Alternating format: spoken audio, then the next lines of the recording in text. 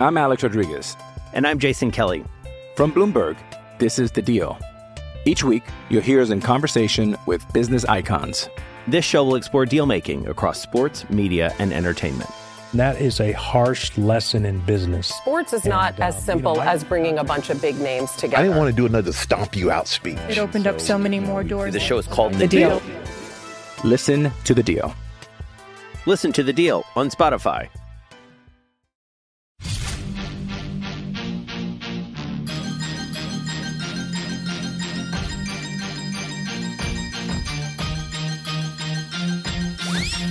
Instant Reaction Podcast, HawkeyeNation.com. Literally, as this game goes final, Andrew Downs here with you on a cold Monday night here in the state of Iowa. That is a bad loss for our Hawkeyes, man. And in a week where you got 3 games, 2 on the road in the Eastern time zone in 1 week, probably should have just lost that one in regulation. As it was, you got an epic play from Keegan Murray, an uncalled travel and a big shot from Penn State, and a double overtime loss for the Hawkeyes, 90-86. 86 points in 50 minutes of basketball. We'll talk a lot about that. I mean, Iowa scored almost as much in overtime. Anyway, we'll get there. A lot on my mind here as we come to terms with this loss and then kind of what this loss means. It's going to be an uphill battle now. And I felt pretty good about this team, even with the loss to Purdue. But that's a head scratcher right there, and some bad play. See, now they turn on the women's game, and Caitlin Clark hits a 3 right away, and I have a smile on my face again at the very least. So, a terrible final possession for Iowa at the end of the first overtime, where Keegan Murray doesn't touch the ball. I don't know how that's the shot you get. A bunch of kind of head-scratching plays. Twice Iowa had a 5-on-4 where the Penn State player was down on their side of the court, and once was a Connor McCaffrey 3 that had no prayer, and the next one was a Patrick McCaffrey turnover on a real bad look of a pass rather. Just a head scratcher of a game, man. In a lot of ways, Iowa just didn't play well offensively. Keegan Murray didn't have it. He ended up with, I think, 21 points. He turned it on. He figured it out. He scored a lot in overtime and in the final 10 minutes of the second half, but it was just terrible in the first half. Picked up 2 fouls, so sat for 14 minutes of the first half. But even had he been in there, the way he was playing, the way kind of everything was off, I tweeted, I wonder if he put on the wrong pair of shoes or something. Just like everything was just a hair off. His first 3 or 4 shots all bounced off the right side of the rim, and he had a rebound and it bounced off his hands and goes out of bounds, and just things like that. I mean, he was just a little bit off. He ended up 6 of 18, 2 of 7 from 3, and had a great look to tie the game in double overtime, and just couldn't hit it. 7 of 10 from the free throw line. Again, 70%'s fine, but a couple of bad misses there. 6 rebounds, an assist, a block. 21 points for Keegan Murray. Patrick had the second most points, 16 on 6 of 13 shooting, 3 of 6. Kind of a weird game for Patrick. Hit some big shots, had some big moments, 7 rebounds. Then Connor McCaffrey was the next leading scorer, believe it or not, with his 4 first-half three-pointers. That was fun to watch, man. That was cool to see him find his rhythm. Not just don't ever shoot 7 threes in a game again. Hope Connor is okay. His arm looked pretty bad when he looked like he was in a lot of pain, and that's a dude we know can take a lot of pain. So hope he's doing okay. His arm was in a sling. I'm sure we'll get some sort of an update from Coach McCaffrey, his dad, tonight, and then probably something more definitive when they get back to Iowa City tomorrow. Beyond that, Filip Rebraca with 11 points, 6 rebounds, a steal, a block. 4 or 5 was Rebraca, just not real aggressive though. Didn't score a lot. Joe Toussaint, I don't have the minutes in front of it, but he didn't play a whole lot. He didn't score. Had 5 rebounds rather, and 2 assists. But he wasn't in any of the overtimes or really the final portion of the game. That's when Aaron Eulis was playing the point and doing a good job of it. He didn't hit a field goal. He was 0 of 7 from the field, but he was 7 of 8 from 3 free throws, a couple of really clutch ones. Some really that rebound he had was big. He ended up with 5 rebounds, 5 assists, and 7 points. Chris Murray had 8 points, 3 of 7 shooting, 3 assists, 4 rebounds. Peyton Sandfort had some nice minutes. He hit a 3. That was cool to see. He had 5 points. And Tony Perkins scored 4 points, but provided some energy as he always does. And that's what it is as far as the box score. That really doesn't tell the story of the game, though. I'm Alex Rodriguez. And I'm Jason Kelly. From Bloomberg, this is The Deal. Each week, you'll hear us in conversation with business icons.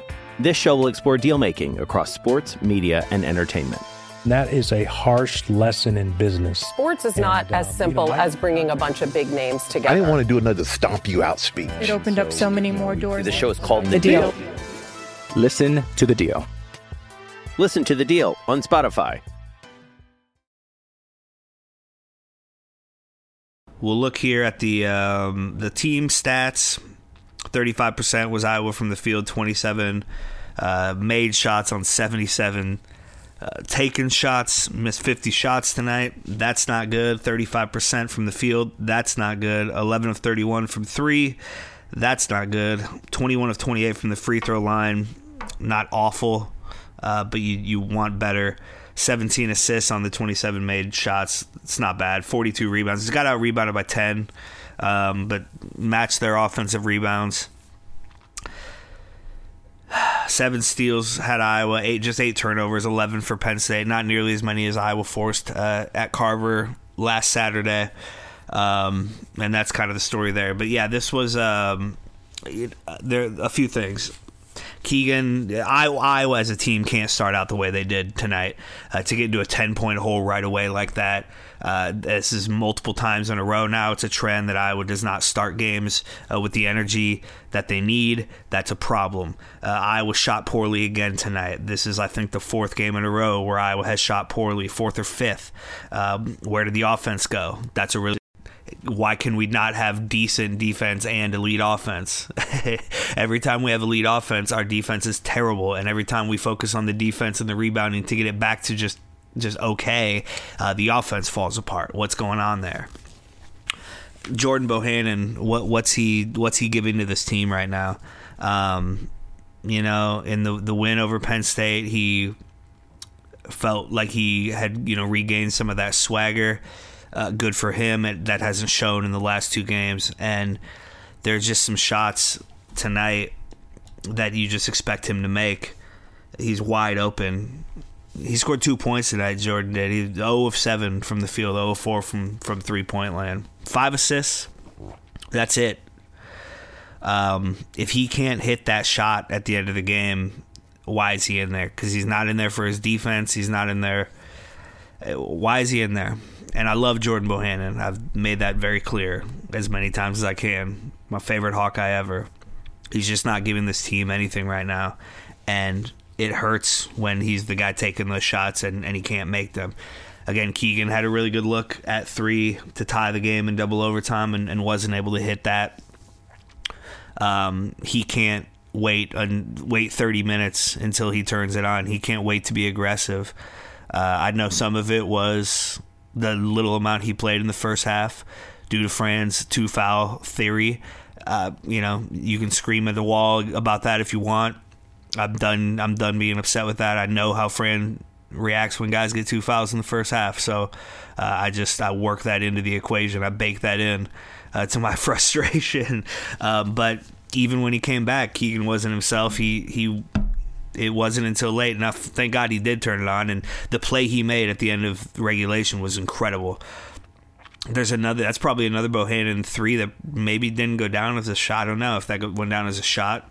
Maybe it went down as an assist. Maybe it was one of his 5 assists. It was an incredible shot from Keegan Murray to send that game into overtime. It's just too bad it was wasted then on a 90-86 double overtime loss. All right, so now we look ahead, and this is a game that I think all of us had in the win column, and so you have to adjust things a little bit, right? Now Iowa 4-6 in Big Ten play.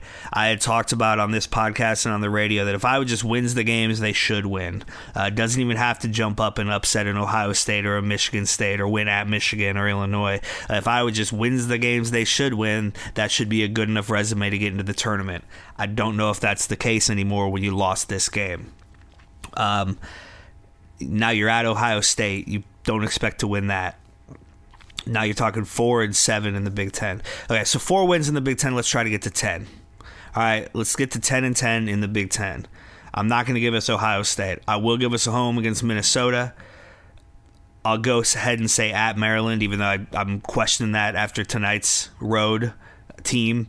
But I'll give us at Maryland. Win over Nebraska. I'll give us Michigan at home. I will not give us Michigan State at home. At Nebraska, home against Northwestern, and then I'm not going to give us either of the road games to end the season at Michigan or Illinois. That gets us to 10-10. If you win, if you beat Minnesota, Maryland, Nebraska twice, Michigan once, and Northwestern. Now you have to do all of that just to get to 10-10.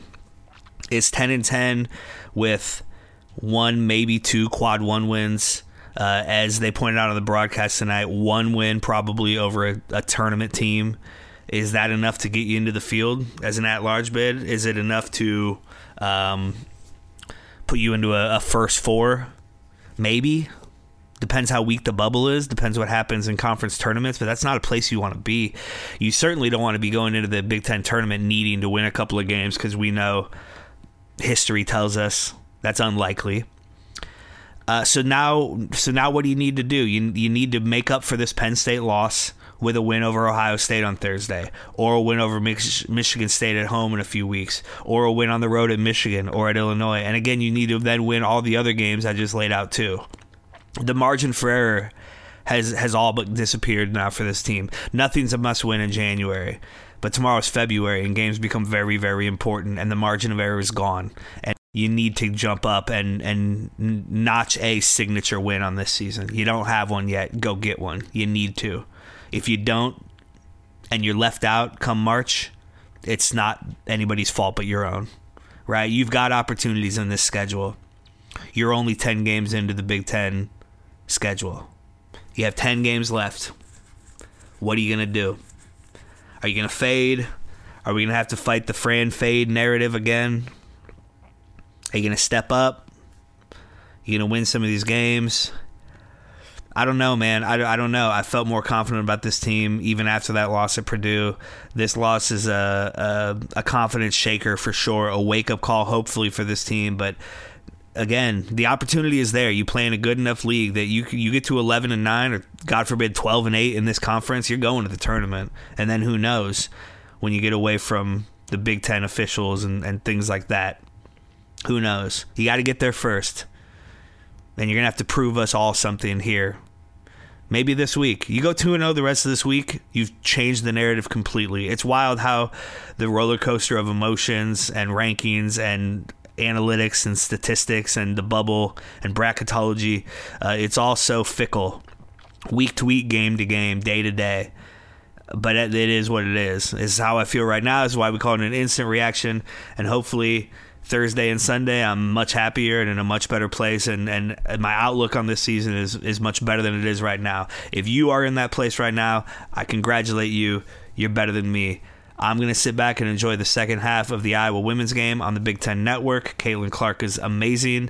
We're very lucky that we get to watch her, and we're lucky to be Hawkeyes even on days where we lose to freaking Penn State in basketball. Thank you guys so much for listening, and go Hawks.